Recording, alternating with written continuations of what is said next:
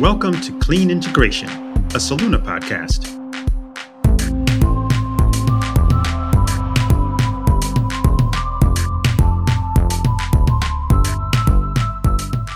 I'm John Belazier, CEO of Soluna, and today we'll be talking about why Bitcoin. We'll explore the rising interest in Bitcoin from institutions. We'll make the case for Bitcoin as a form of money. We'll also explore major pushes into the digital asset, into Bitcoin, specifically big corporations now investing directly in the asset. We'll look at why everyone is considering it an alternative to gold, a better alternative to gold, ETFs and the like. We'll also look at regulatory trends that we should be worried about. And we'll look at Bitcoin's relationship to renewable energy. And of course, all along the way, we'll have some predictions about the future. I'm joined today by a special guest, Andy Edstrom. He is author of Why Bitcoin. He's also a financial advisor and the head of institutional at Swan Bitcoin. He's best known for his book, Why Bitcoin, but he's also known most recently for opining that MicroStrategy might borrow in order to buy Bitcoin. And he's also known for shaming wealth managers for not owning Bitcoin for their clients. Andy, welcome to the show. John, it's great to be with you. Well, I always start these conversations by asking for your GPS location. Where are you hailing from right now, Andy?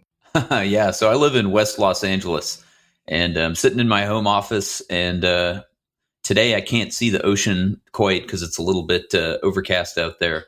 But yeah, it's 65 and sunny, and I like to talk about that all the time to people who are in colder places. And I am one of them. Here in New York City, we just got buried in the storm of the year so far. What's surprising every year around this time for my birthday, there's some major storm. It's like clockwork. I think the year that we don't have a storm, I should be worried. That's what it's going to say about me. Well, happy birthday. Yeah, thank you. A couple of weeks ago, it happened, and lo and behold, big nor'easter rolls in. So, another question I'd like to ask you, we've all been locked up in our homes for the most part the last 15 months or so. And, I have a little baby girl, so I sort of see the world through her lens in this environment. What's the biggest surprise you've had during this pandemic? Biggest surprise? Yeah, that's a good question. I guess that I have to, take the same view as a lot of people in finance, which is I was surprised at the speed of the recovery in financial markets. And, in retrospect, it's sort of not so surprising because, number one, the virus turned out to be far less deadly than some people thought. I mean, the case fatality rate was probably an order of magnitude lower than it looked like it might have been in the earlier days. So in that respect, it's not surprising that the financial markets came back. And then when you also factor in the extreme lengths that the Fed and other central banks took, to remedy the problem, then it's not so surprising. But as far as in the moment, yeah, what surprised me, it was the speed of the reversal of the downtrend in financial markets. And I guess I'll add one more thing, which was I was, one of those guys who was, in Telegram groups, being in the Bitcoin arena, people were talking about this spreading virus in January and February. And so I had some indication that it was coming. However, I did not anticipate that Western governments would basically shut down their economies. Okay. Right. That did surprise me as well. I was surprised by the lengths of, basically policy, the actions that were taken to try and contain the virus, even after it was sort of obvious that it had gotten a pretty strong foothold in most Western countries. So that also surprised me. No, I would agree. That surprised me as well. The effect of locking down entire economies was, by some measures drastic, but by other measures probably required, right, to contain this thing. But the fact that they made that decision, to your point, is they went all the way there was pretty surprising. Yes, and at the stage of the game, I mean, my view has always been, that those kinds of policies, especially extreme ones, made a lot of sense early in the game. But I was surprised at the steps that were taken, like I said, after it had sort of already taken hold. Anyway. Yeah, no, that's great. So I'm going to tell you a quick story. About 4 years ago, I was on my way on a trip with the family to a beach, kind of what we do around the holiday season. And I get a call from a longtime friend of mine, investor and mentor. And he says, John. And I say, hey, Michael. And he says, have you chosen anything yet? I was sort of in between roles, if you will, as a CEO. And I says, no, I'm still looking at those ones I was telling you about. Well, listen, you need to come into my office, and look at this opportunity that we have. And I said, okay, what is it that you have? Because you do like industrial companies and stuff like that. I'm a software guy, And he said, well, we have this interesting combination of renewable energy and blockchain crypto technologies. And I'd really like you to come in. Look, we want you to potentially be the CEO of it. So you got to come in and look at it. And the only thing I heard there was blockchain, Bitcoin. That's interesting. I've heard about that. I'd love to learn more about that. The renewable energy part sort of, went into my brain out the other side because I don't know anything about that. And that was my entree into the entire space, into Bitcoin, into renewable energy. And I've been sort of, learning very fast over the last 3.5, 4 years now. What's your story? What's your equivalent story? Yeah, so I was one of those third exposure guys when it comes to Bitcoin and crypto. I read an article in The Economist in 2013. I was on vacation. Speaking of travel, I was on vacation with my wife and my small son in Eastern Europe. And I was driving across the border, I think, into Czech Republic, or actually, I think it was into Hungary. And I was listening, to The Economist on podcast, and there was an article about it. And it totally went over my head. So that was first exposure. The second exposure was 2016 when Ethereum hard forked. That was the DAO hack. Right. And again, I had no idea what they were talking about. But the third exposure was a friend of mine, a guy named by the name of Arun Rao, who's in software, speaking of software. And he, he basically put it back on my radar. And so then I finally started to do my homework, and I saw this new mushrooming market, let's say. Yeah, I don't even want to call it an asset class, but a market of assets that were trading, and it was mushrooming. And I thought, wow, this looks kind of interesting. There's something going on here. Is it a bubble? Is it a scam? Is it the brand new internet? What is it? And so that was my that was my exposure in, let's say, second quarter of 2017, and I didn't buy or make any investment until the third quarter of 2017. Wow. And what did you do? Like, did you just sort of continue following it? Did you join any sort of Reddit groups? Like, how did you sort of continue to? Yeah, I was sort of on my own. Right. Yeah, I was sort of on my own. I didn't have anyone. I wish I had, had someone like you to, a friend or a colleague to sort of tap me on the shoulder, who knew more about it than I did. I was basically alone. So I was reading, basically just reading everything I could find on the internet. I actually didn't spend that much time on Reddit. In retrospect, I maybe should have, but I mostly was, just searching, reading TechCrunch, a few sort of technical, or let's say technology sites on the internet. And then actually by that point, there had been a few books written, excuse me. So, I read, I don't know, Nathaniel Popper's Digital Gold, and there were a few others. I love that book. Yeah. I'm trying to remember. Understanding Bitcoin, I think, was published in 2015. So so that I was just sort of hoovering it all up, and then simultaneously, I wrote a research paper. So, of course, to focus the mind and to test some hypotheses, I put a bunch on paper. It was 20 or 30 page paper, and started sharing it in draft format with people I knew, friends, former colleagues in the investment industry. And that's sort of how I started climbing the curve mentally, intellectually, doing my research and learning and trying to figure this thing out. Got it. You authored this book called Why Buy Bitcoin, which effectively is making the case for why one should own the asset, whatever you call it. Tell me what was the journey that led you to the point where you wanted to buy that? Is it about making the case that investment managers, was there something happening and your investment manager buddy's like, I'm not going to tell my client to buy Bitcoin, and you were hearing their arguments, which were, I'm sure, unfounded because they didn't do as much research as you. Tell me the story of how you came to deciding to turn that 20-page research paper into a book. Yeah. Happy to do that. So there were a couple steps there. Yeah. So I bought my first Bitcoin right after the Bitcoin Cash hard fork. So there was this sort of civil war within Bitcoin. Yeah. Between two parties, one that wanted to increase the block size in perpetuity, and one that did not want to do that, and wanted to keep the data structure as small as possible, for reasons we can get into, but I won't dwell on here. Okay, so I bought my first Bitcoin, soon after that, which is, I think it was in the $3,000 to $4,000 range, and I bought a bunch of other crypto assets, let's call them cryptocurrencies. And so I went through that bubble period, and it was a bubble, in retrospect. In late 2017, prices went up, and then they crashed for pretty much all the assets in the space. And I continued to do research, continued to hold and invest through the following year, which was 2018. And I was finding, what you described as, colleagues, friends, other investors were dismissing it as, that was fun. It was a bubble. It's over. And, let's whatever. It was tulips. It was Beanie Babies. Let's move on with life.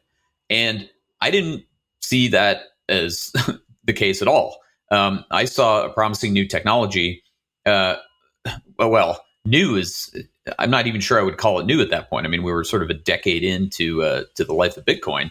And I actually saw something that was here to stay as arguably not that new and as having huge potential for upside as an investment, as well as likely having, significant impact on the greater world.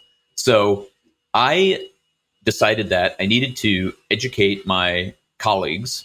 I needed to educate my friends and my family.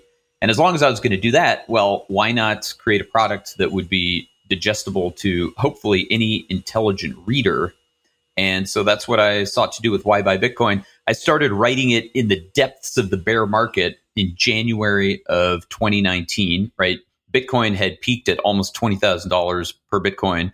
And at that moment that I started writing, it was well under $4,000. So it had lost more than 80% of its value. And so, I wrote it to educate people, all the groups I mentioned. I also wrote it, honestly, to harden my own conviction, right? There's no better discipline for understanding a topic than really putting it into cogent prose. And so that's another reason that I published the book. And the book came out in September of 2019. That's great. And as I read it, I mean, you do a good job of starting with the foundation of money and then talking about all the problems with it, and then using that to show how the innovations that come with this could be, significant drivers to the future. Could you kind of take us through the argument, why buy Bitcoin? Yeah. Okay. I will do my best to do it in summary format. Yeah, the Reader's Digest. That's right. The short version. But everybody still has to read the book. It's a great book. I appreciate that. I really enjoyed it, John. Yeah. So the short story is that the thing that most people don't realize is money has characteristics that make it useful as money. Okay. So that's important thing to understand, number one. And I believe there are 14 characteristics of good money, and no form of money in the present or in history scores well on all these characteristics. So it's, every form of money has pros and cons, advantages and disadvantages. And then, of course, over time, those characteristics can change as well. I mean, the salient example today is, scarcity is an important characteristic of money. And so if they keep printing more of it and they start printing it at a faster rate, which has been happening in the last year, then that parameter is somewhat impaired, for the form of money you're talking about. And here, of course, I'm talking about fiat currencies like the US dollar and others. So that's item one, is there are 14 characteristics of good money. Okay. Item two is there's this new, I don't even want to say new, but there's this relatively new form of money, and it's Bitcoin.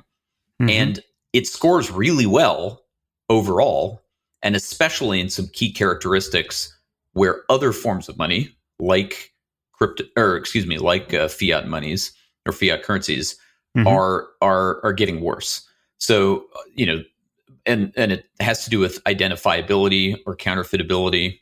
Bitcoin scores really well there. It has to do with scarcity. Obviously, Bitcoin is now as scarce as gold and becoming more scarce. It has to do with divisibility and transmissibility, or transferability, I should say. Censorship resistance, unseizability, all these characteristics that make something useful as money, Bitcoin already scores pretty well at, and it is improving. So now you say, well, okay, what's the upside potential as an investment if this thing is either becoming money or a better form of money, or it's some kind of monetary asset? Well, the clearest case is gold, right? Gold is a $10 trillion plus asset. And when you line up and score Bitcoin versus the characteristics of gold, surprise, surprise, Bitcoin already slightly outscores gold. And Bitcoin is improving, whereas gold is not. So just in the short term, the clearest pillar of the investment case of the thesis is Bitcoin's better than gold overall. And so it's going to take market share from gold. And any significant share of a $10 trillion market is a pretty big number. But there are other characteristics or there are other basically markets where Bitcoin can take share. It can take share from fiat money. It can take share from offshore assets. It can take store of value share from many assets that people use basically to park value, like empty apartments in Kensington. Yeah, exactly. Real estate, even stocks today, I would argue, are more and more being treated as stores of value. Right. And then the fifth category is just if cool features get built on higher layers in the software stack above Bitcoin, then Bitcoin may be able to do things that are software based that money just can't or won't do today. Micropayments, streaming payments, tipping people real time for services, services provided over the internet, stuff like that just doesn't exist in the economy today. These are upside potential for Bitcoin. So that's kind of the valuation and the upside case and the framework for how to think about it as an investment. And of course, we can talk about risks, but I hope that answers your question. That's a great tour. As I said, I think people should definitely read the book. So you head up institution for this company called Swan Bitcoin. And as I understand it, it's a way for folks to start storing some value or saving in Bitcoin. Could you walk us through how that works? Yeah, absolutely. It's exactly what you described. It's a saving mechanism for people that want to own Bitcoin for the long term. And it's really very simple. You create an account, you link it to your bank account, and then it transfers money out of your bank account, either on a weekly basis or on a daily basis. It sucks money out and puts it into Bitcoin. So if you want to dollar cost average your Bitcoin investment, your Bitcoin savings over time, it's a way to automate it. And it's the cheapest automation mechanism on the market today, at least in the United States. And the reason dollar cost averaging for saving in Bitcoin is attractive is because, as you may know, Bitcoin is volatile in terms of its price, at least as measured in dollar terms or fiat money terms. And so, there are a lot of people that lose a lot of sleep and get a lot of gray hairs as a result of trying to time their Bitcoin purchases. Right. And this system basically removes that that stress of having to time the market. That's great. So probably about a couple of months ago, I think I was every morning I get up, I sort of check the headlines and scroll through major news sources, and I come up with this article. Michael Saylor, the CEO of MicroStrategy, company I've known for many years, coming from the software world, in the business intelligence space, decides to buy $250 million of Bitcoin by using cash on his balance sheet from his treasury that he was supposed to steward for either investment in the company or for, anti-inflation growth, if you will. And he buys Bitcoin. And I'm thinking, everybody's going to think this guy's crazy. Is he crazy? He is decidedly not crazy. He has done his due diligence. He has done his homework. I'm sure you're right that a significant portion of the investing public at the time that it happened, which was last summer, or maybe it was early fall, thought he was crazy. He's looking pretty smart at the moment since the price has tripled. But but yes, no doubt people perceive him as crazy. He has put out tons of great informational, educational content. I mean, he's done so many podcast appearances. I'm sure I can't list them all. He did a series with Robert Breedlove, series of interviews called "What Is Money?" The "What Is Money" podcast. And no, he is definitely not crazy. He has been studying and investing in network native, internet native phenomena, companies as well as domain names, things of that nature, for well over a decade. As you pointed out, he's been in software. He's run a software business intelligence software company for, I don't know, going on 30 years now. And moreover, he studied the history of science. And so he has this, I think, long-term view about civilizational shifting technologies. And I think he views Bitcoin as one of these foundational technologies that will have a significant impact on the world. I happen to believe he's right about that. And he, I think, has reached that conclusion based on years of study, as well as, 55 years of life experience, something like that. So, yeah, I don't think he's crazy, although I can see that some people probably do. Yeah, I would agree with you. I think that Bitcoin is definitely transformational. I've been a technologist for, my entire life, but a professional technologist for the better part of 20 years. And when people ask me, what is this all about? I say, well, 20 years ago, you were asking me, what's the internet? I tell you what it's all about. Technology, it's really hard for you not to, I caution people who underestimate the power of technology to really transform the way we do things. I live in New York, and I walk down the street, and every now and then there's a specific corner in Soho that I come up to, and it's got a phone booth there. And I'm thinking, wow, phone booth. Like, my daughter has no idea what that is. Yeah. She never will, That's right. It's really hard for people to wrap their heads around. And I don't know if that's, some have hypothesized that it's evolutionary, right? It's because, humans have only been living in an age of rapid technological improvement for, a few centuries, or at most, a millennium or two. You could say post-World War II is like when things just accelerated, right? That's right. So if we mostly evolved, in the prior 100,000 years plus, then probably our minds are not designed to understand the magnitude of the technological shift. And then you layer on, I'm sure you're familiar with Amara's law, which is basically this concept that technology shifts and people in the short term overestimate, the impact it's going to have, and they get excited and they invest, and you get bubbles.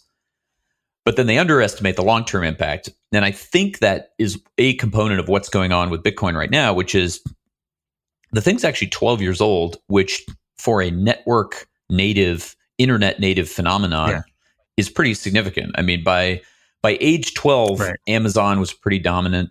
Facebook was pretty dominant. Google was pretty dominant, and it's kind of reached that point where it's going to be hard to overtake in terms of its competitors. And then likewise, it's likely to actually start to sort of make a dent in the universe, right? Some of these giant internet companies, the tech giants that we know and love and hate today, they became dominant by the end of decade one, but it was in decade two that they really started to make a dent in society. And I think that's what we may see with Bitcoin in this decade of the 2020s. I would agree with that too. That's, if you look at Amazon, it's really only 27 years old, and it is the dominant way you perform commerce, e-commerce, and that's about 2x the age of Bitcoin. If you think about the effect that that dominance has been based on the notion that the internet would transform the way we interact transactionally in commerce, and it's proven to be true. That's exactly right. And in fact, since you mentioned Amazon, I'll mention an article that I published on CoinDesk, and it was drawing the parallel between Bitcoin and Amazon. And the parallel I drew was Bitcoin today, or Bitcoin 6 months ago, let's say when the article was published, is like Amazon in 2005. Right. Which is to say, it had gone through a bubble and True. a bust, and people had left it for dead. Also true. And they were underestimating its potential impact. But simultaneously, if you looked at the competitive field at the time, it was relatively clear that Amazon was going to dominate, at least in online retail. Yeah.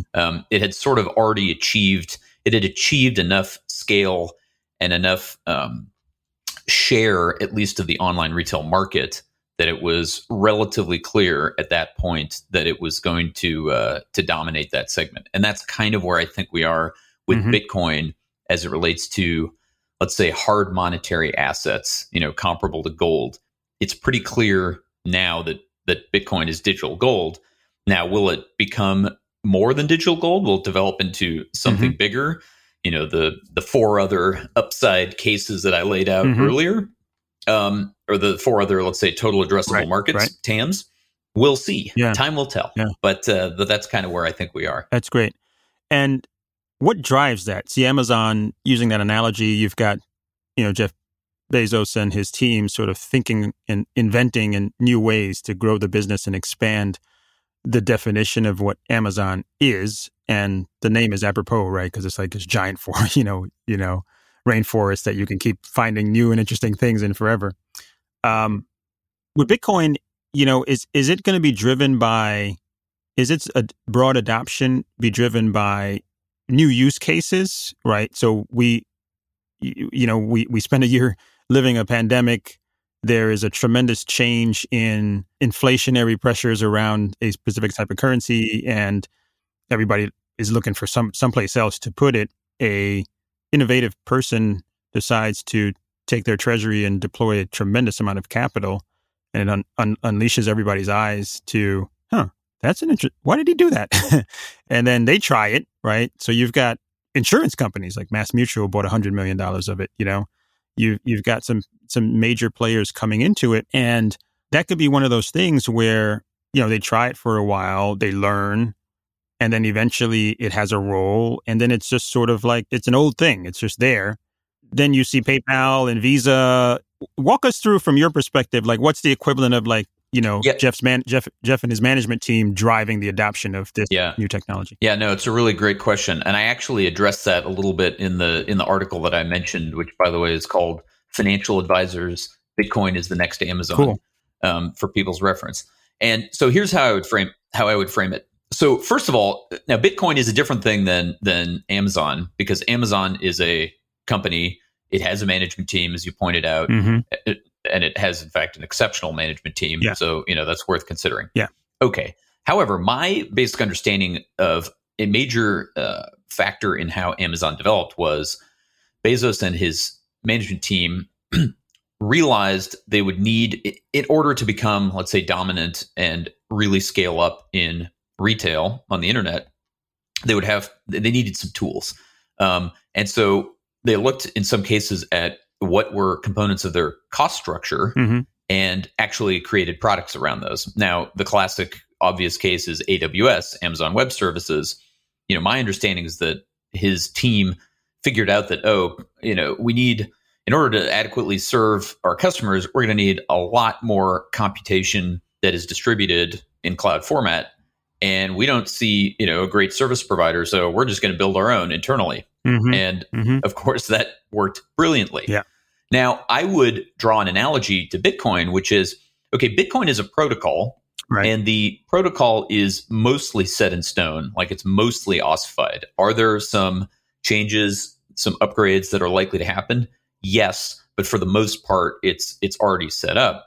And what I would say is similar to, not having a cloud-based computational architecture to build on, and Amazon saying, let's build that, then what you were describing with, PayPal and others building functionality onto Bitcoin, it's a little bit comparable. It's like, well, Bitcoin can do a lot of things, but, payments and easy transfer and easy, purchasing and selling, those don't exist. So, let's build those onto the protocol. Right. So I think there's a parallel there.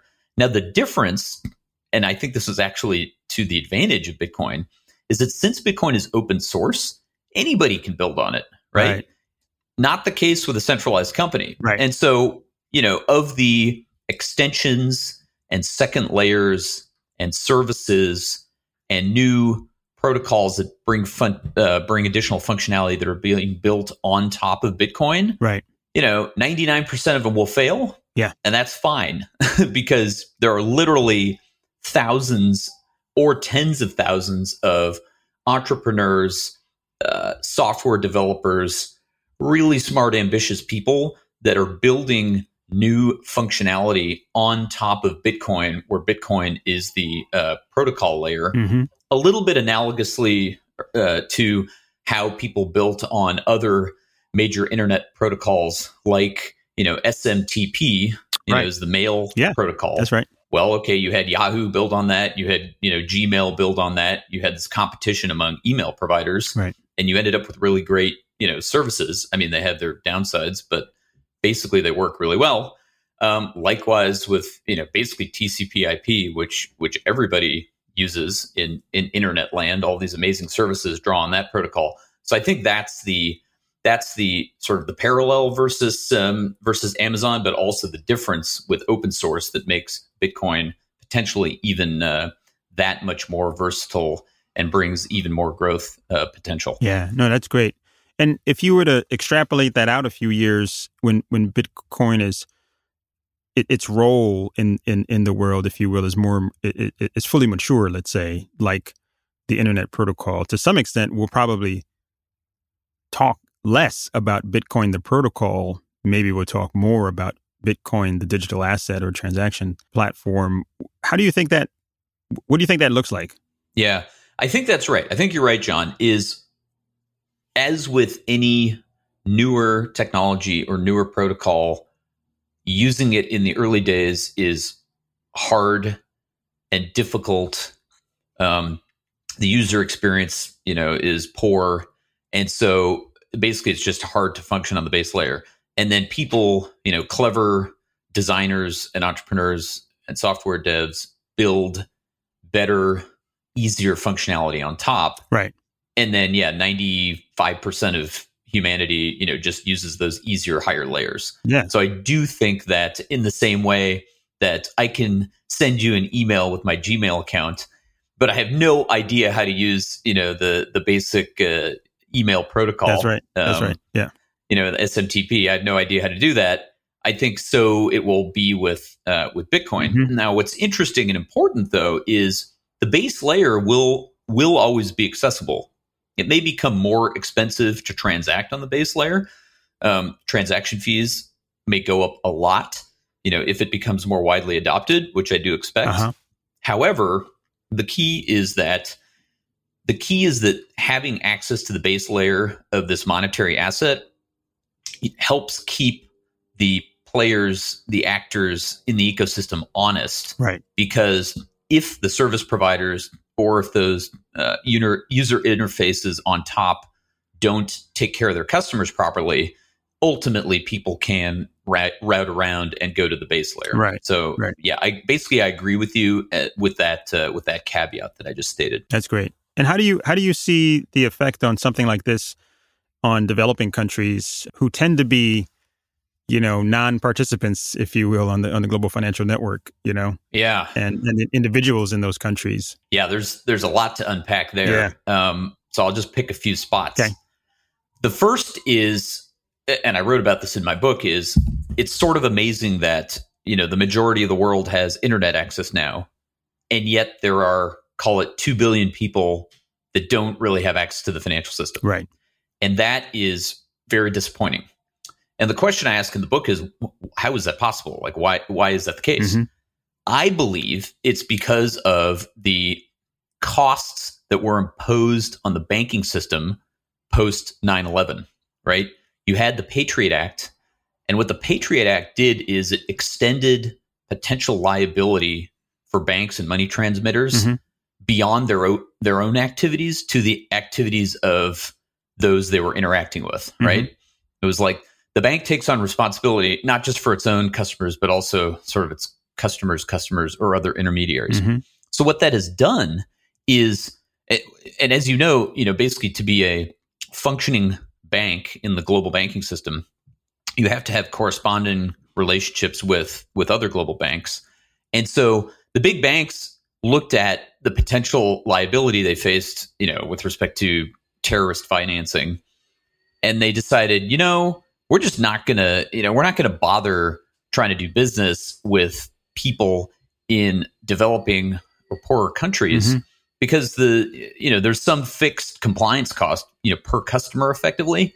And so that works, if that compliance cost is, $100 per customer in the US or European countries, that business model works. But if it's a compliance cost of $100 per customer in, parts of developing Africa, well, that doesn't work because the total potential value of that customer doesn't exceed the compliance cost. So I think that those rules that came out at 9/11 really imposed this effective tax on the poorest people globally, and it effectively excluded them from financial systems, which is terrible because these people are the ones that most need the access. When you think about what does access to a financial system mean, it means having access to an ability to transact without carrying wads of cash around. And carrying wads of cash around is probably most dangerous in some of those developing countries on average. I'm saying, right, generalizing. Right. Here. Okay. So Bitcoin obviously fixes this. If you have internet access, you can download an open source and or free wallet. You can access the Bitcoin network. That's pretty huge. As it relates to countries joining financial systems in other ways, the U.S. especially has made access to the dollar system a weapon, right? We have weaponized access to dollars, to the SWIFT system and to the dollar settlement system. And sometimes that has been, done for good reasons. But as with any weapon, once it's put in your hand, you often overuse it once you can. Right. And so there are plenty of countries around the world that I think have fair and righteous grievances against how the U.S. has used the dollar as a bludgeon.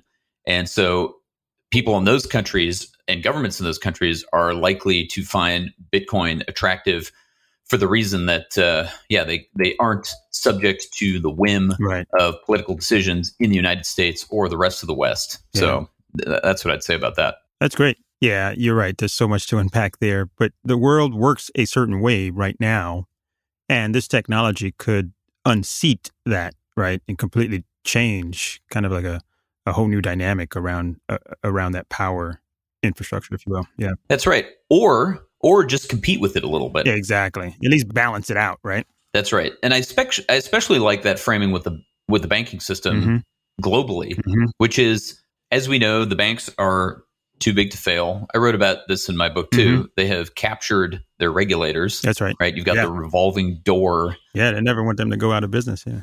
And that's right. Exactly. They get hired in government.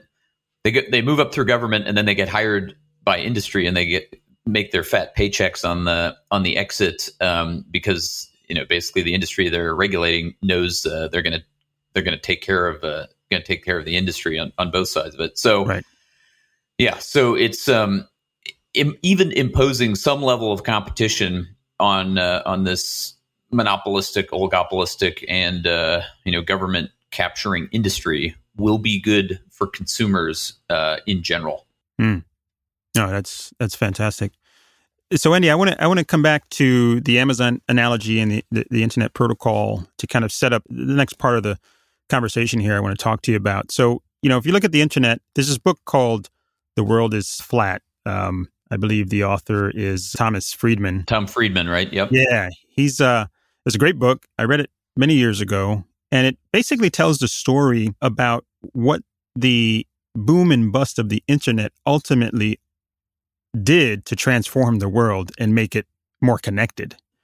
And what I was fascinated by was the fact that, in order to create this new envisioned future state of the world, which is a super digital, everything is online, there were a whole set of companies that were born. They used a lot of capital to build out the infrastructure that would support that future state. Right. So you had like the WorldComs and Digital, I'm trying to remember some of these names back in the late 90s, but they built pipes that connected continents.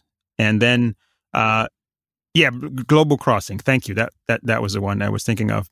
And then you had a shifting in terms of the role of telecommunications companies. They didn't just provide telephone service anymore, even though they were saying this internet thing is nothing. It became their business. Mm-hmm. They built out infrastructure to provide digital services and integrated voice and data and so forth. And so suddenly, you not only had this globally connected infrastructure that ran the TCP/IP protocol and SMTP, right? Sort of underlying, what we see today as Google or Facebook and so forth. We don't even realize there's this huge infrastructure underneath. Yep. That because of the rise and fall and crash and so forth, money was spent to build this out, made these things ever more possible. Okay. Now, look at the Bitcoin world.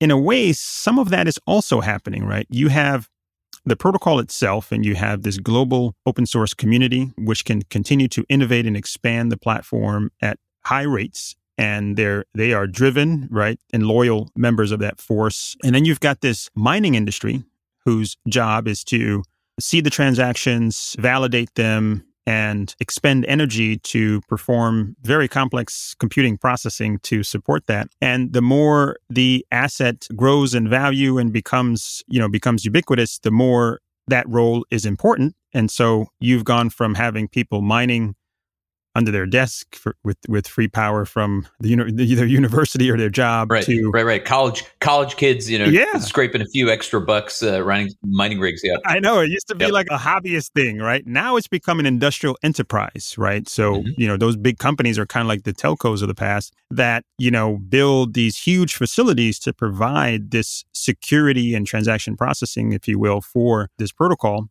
And ultimately, that becomes the infrastructure layer for all the applications that are going to be supported. And what's interesting is that this new industrial infrastructure is also connected to power.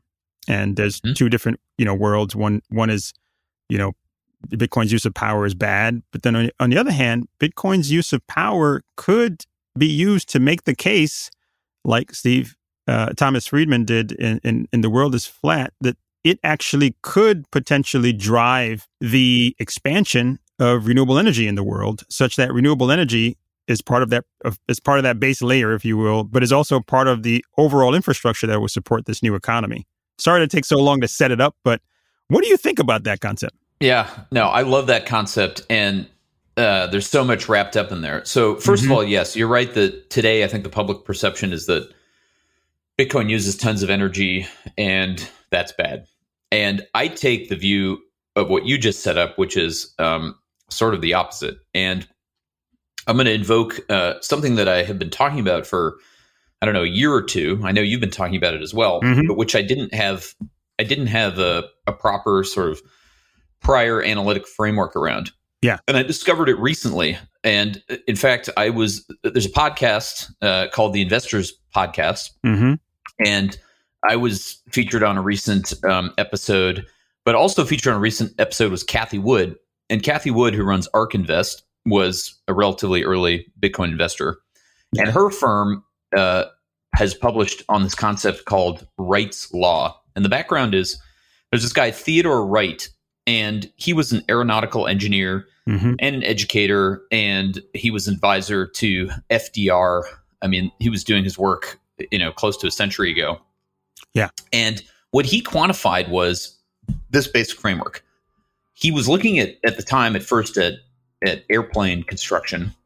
And what he found was that every doubling in the number of airplanes produced resulted in, call it a 15% reduction in the production cost. And at first he was focusing on the labor costs, but he extended this idea. And the idea was the more units of something you build, the lower the average cost. And that is sort of obvious and intuitive. I mean, people in the tech space like you have known about Moore's Law. And in fact, if you do the math, according to the people at ARK, Moore's Law is actually a derivative, effectively, of Wright's Law. Like a special case? Yeah, exactly. Like a special case. Exactly right. And so if you apply this to Bitcoin mining, what you realize is Bitcoin is the first case of a global market for electricity, and I'll explain why. As you know, one of the problems with electricity production and consumption is that electricity doesn't travel that well. I mean, yes, you can travel, it'll travel 50 miles or 100 miles, but you can't build a plant in the middle of a remote area and then serve a population center 500 miles away. There's too much loss of energy. Right. However, you can build a Bitcoin mining facility because you don't need the electricity to travel all that distance. All you need is an internet connection, and you don't even need that much bandwidth. So what's happening with Bitcoin is all these otherwise stranded sources of energy, right, and major components are, deserts, basically, where you can set up solar arrays, right, as well as windy locations. Some are offshore, some are, in the middle of the plains where nobody lives. Now, these energy production facilities can potentially be economic because you set up a bunch of mining rigs in a data center, an activity with which you are well familiar. Yes, I am. Mm-hmm. And basically, yeah, you can make an economic return on that. So what does that mean? Well, it means the units produced and installed of solar panels and wind turbines and all the associated gear that's required to install clean green energy production capacity, right, is going up rapidly because there's all this new demand. That's right. So, if solar panels, if units shipped, and I don't know the numbers off the top of my head, go up by 2x and 4x and 8x and 16x, then the cost of production, the total installed as well as operating cost of that solar and likewise the wind is going to be reduced. And so Bitcoin is actually acting as a catalyst for a more rapid reduction, a more rapid move down the cost curve for clean green energy, especially solar and wind, that in the absence of Bitcoin, we wouldn't see happening. And so why is that important? Well, obviously it's important for the long term, but it's important even in, a 5-year, 10-year time span, because in developing countries where they sort of don't have the luxury of thinking about total, fully carbon cost loaded, cost of energy, right? If you're some, governor of some province in India or Pakistan, right, and you're like, I got people living on, $5 a day. I got to give them the cheapest cost of energy, regardless of the environmental effect. Right. If the coal plant is cheaper, I'm installing the coal plant, and then I'm stuck with that coal plant for the next 40 years.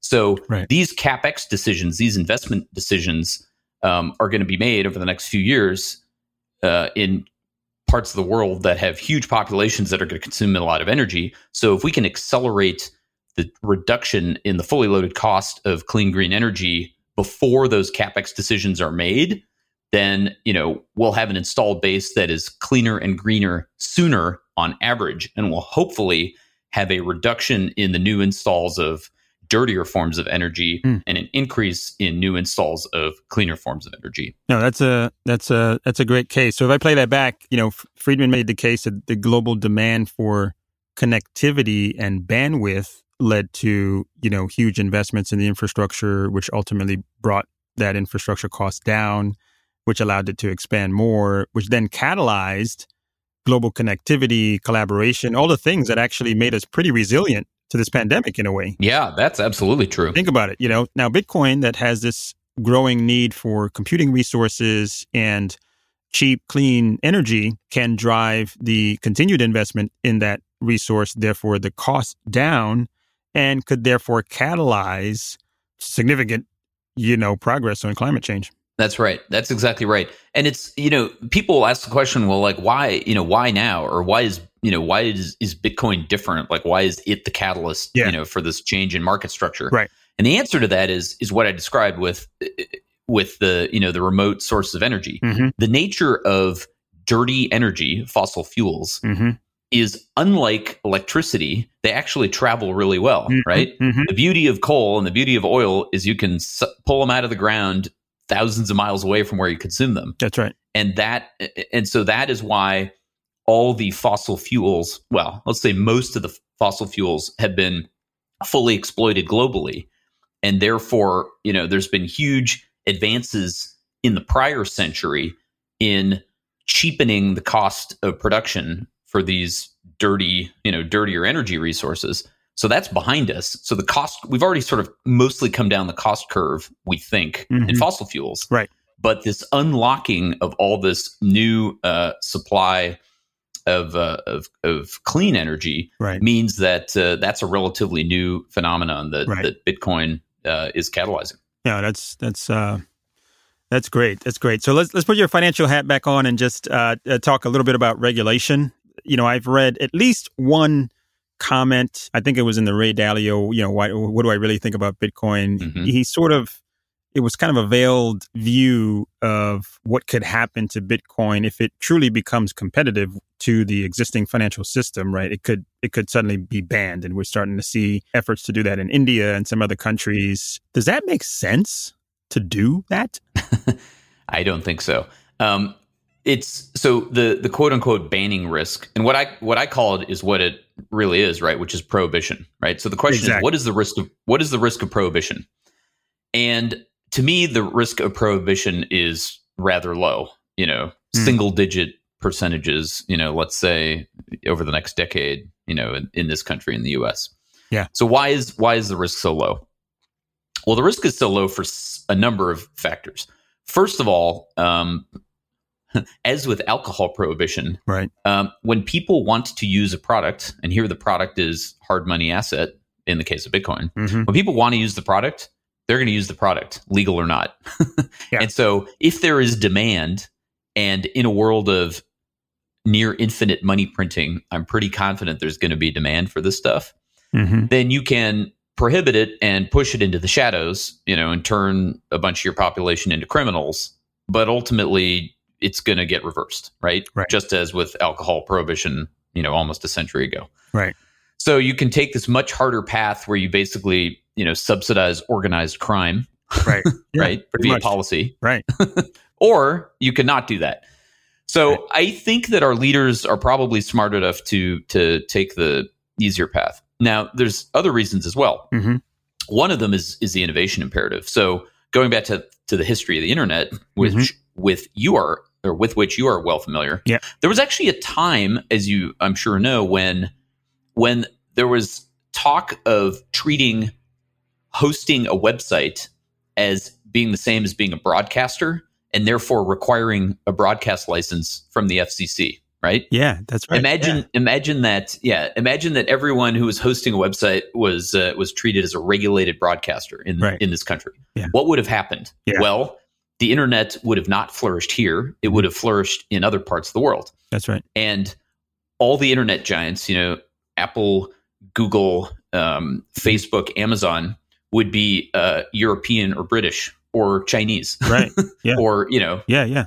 They would these giant companies that created huge amounts of profits, would have happened elsewhere.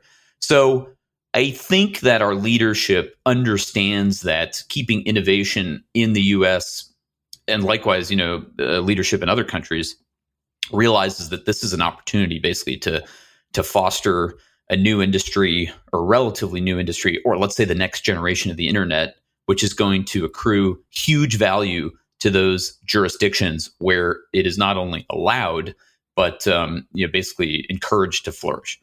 So I think that's another factor that argues in favor of not going the prohibition route. So I think, and then the last piece is the economics of this thing, the game theory and the way it's constructed are such that even if it's prohibited or difficult to use Bitcoin or digital currencies or digital networks in some jurisdictions, those jurisdictions that do allow it and adopt it are going to be that much wealthier. So, you either, if you don't play the game, basically you're going to be left behind. Right. And so for all these reasons, I think that it's pretty unlikely that we're going to face prohibition or effective or de facto prohibition either in the United States or, in most countries in the world, frankly. Yeah, I get your point. I mean, the people who would try to do this presumably are smart people, and they would game it out, right? And then they would say, "Do we really want that outcome? Because that could happen." That's right. And by the way, I agree with you in one respect, and then I disagree in another, and that also plays into Bitcoin's hand, which is the thing about Bitcoin is government has, for the most part, ignored it up to this point, right? Which has been a good thing. Yeah. And now it's already too hard to kill. Right. And it's already in too many people's hands. Yeah. And there's already too many supporters and zealots like me, right, who are basically bought in and who are going to support this and who are going to revolt against, let's say draconian regulation. We had an example of this, very recently, on the eve of basically literally at the end of December, over the holiday break. The U.S. Treasury, the outgoing Treasury administration, attempted to impose a bunch of new rules on Bitcoin transactions and reporting. And there was a groundswell of, let's say, pushback from the industry. There were comments, they have to solicit comments basically on these new rules that come out of Treasury. Yeah. And there were literally thousands of comments submitted. I think it was 8 or 9 or 10,000 comments submitted in a period of a few days. Wow. Requesting, a longer review period, articulating reasons why the proposed rules didn't make sense, wouldn't work. And it seems to have worked. The rules were basically pulled for the moment.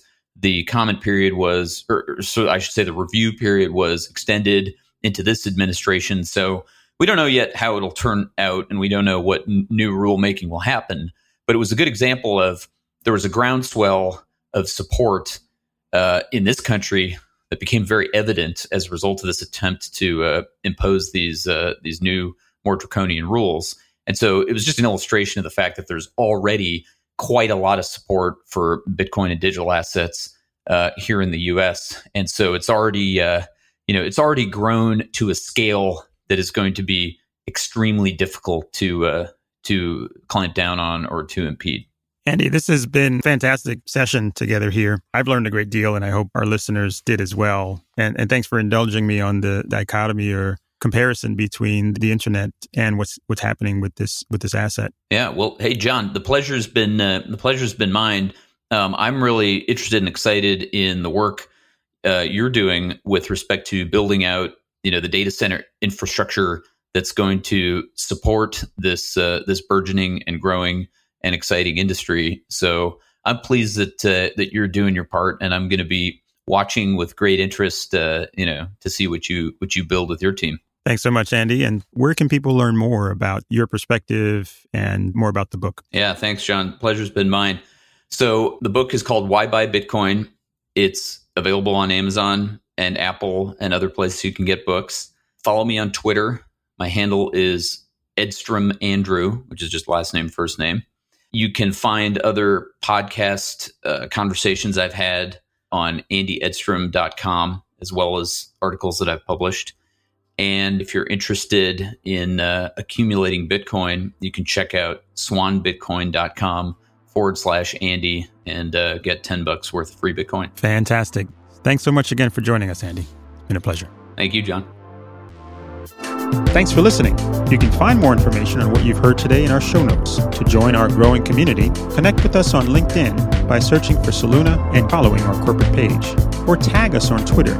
We're at Soluna Holdings. To learn more about Soluna and our innovative projects, visit our website at solunacomputing.com and visit our blog, Clean Integration, on Medium. If you enjoyed this episode, please be sure to rate, review, and subscribe. It helps boost us in the charts and others to find us. Thank you for listening to Clean Integration, the Soluna podcast. And remember, computing is a better battery. See you next time.